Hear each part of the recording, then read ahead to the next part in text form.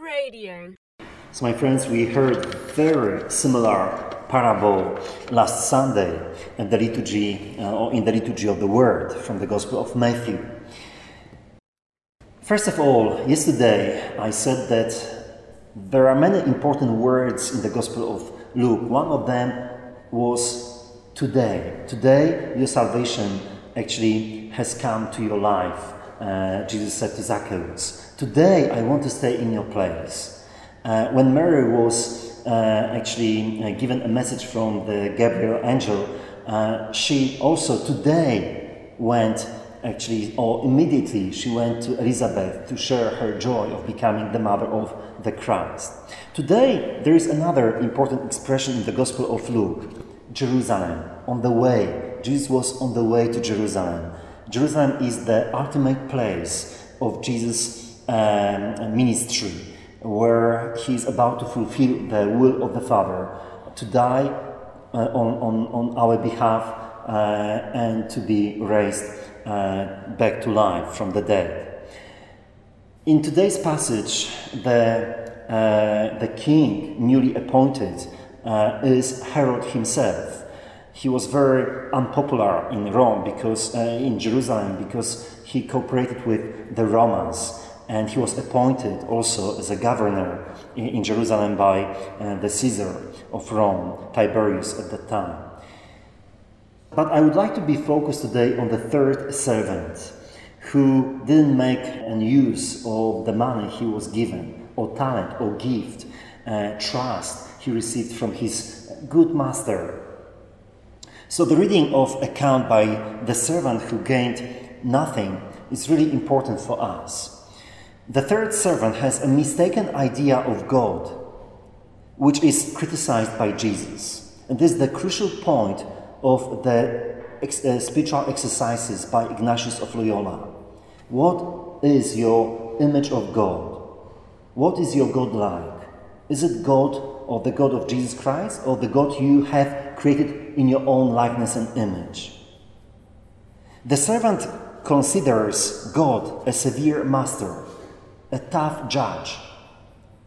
Before such a God, the human being is afraid and hides himself behind the exact and poor observance of the law or tradition. The same happens within Catholics as well. He thinks that acting in this way, he will not be punished by the severity of the legislator. In reality, such a person does not believe in God, does not trust in God, but believes only in self, in his observance of the law. He closes himself up in self. He draws away from God and is not able to concerned about others. He becomes incapable to grow as a free person. This false image of God isolates the human being, kills the community, extinguishes the joy, and impoverishes life. The servant is not coherent with the image he had of God. If he imagined God so severe, at least he should have put the money in the bank, said Jesus. He is not condemned by God, but by the mistaken idea that he had conceived of God, and which renders him more immature and more fearful than what he should have been. One of the things which has more influences in the life of the people is the idea that we have of God. Among the Jews of the line of the Pharisees, some imagined God as a severe judge who treated them according to the merit gained by the observance. That caused fear and prevented persons from growing, becoming free, joyous, and happy. And above all, it prevented them from opening a space within themselves to accept the new experience of God which Jesus communicated to them. What about me? What is my image of God?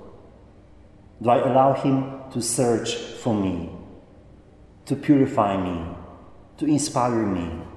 Do I follow Jesus? The Jesus of the gospel, not the Jesus of my imagination.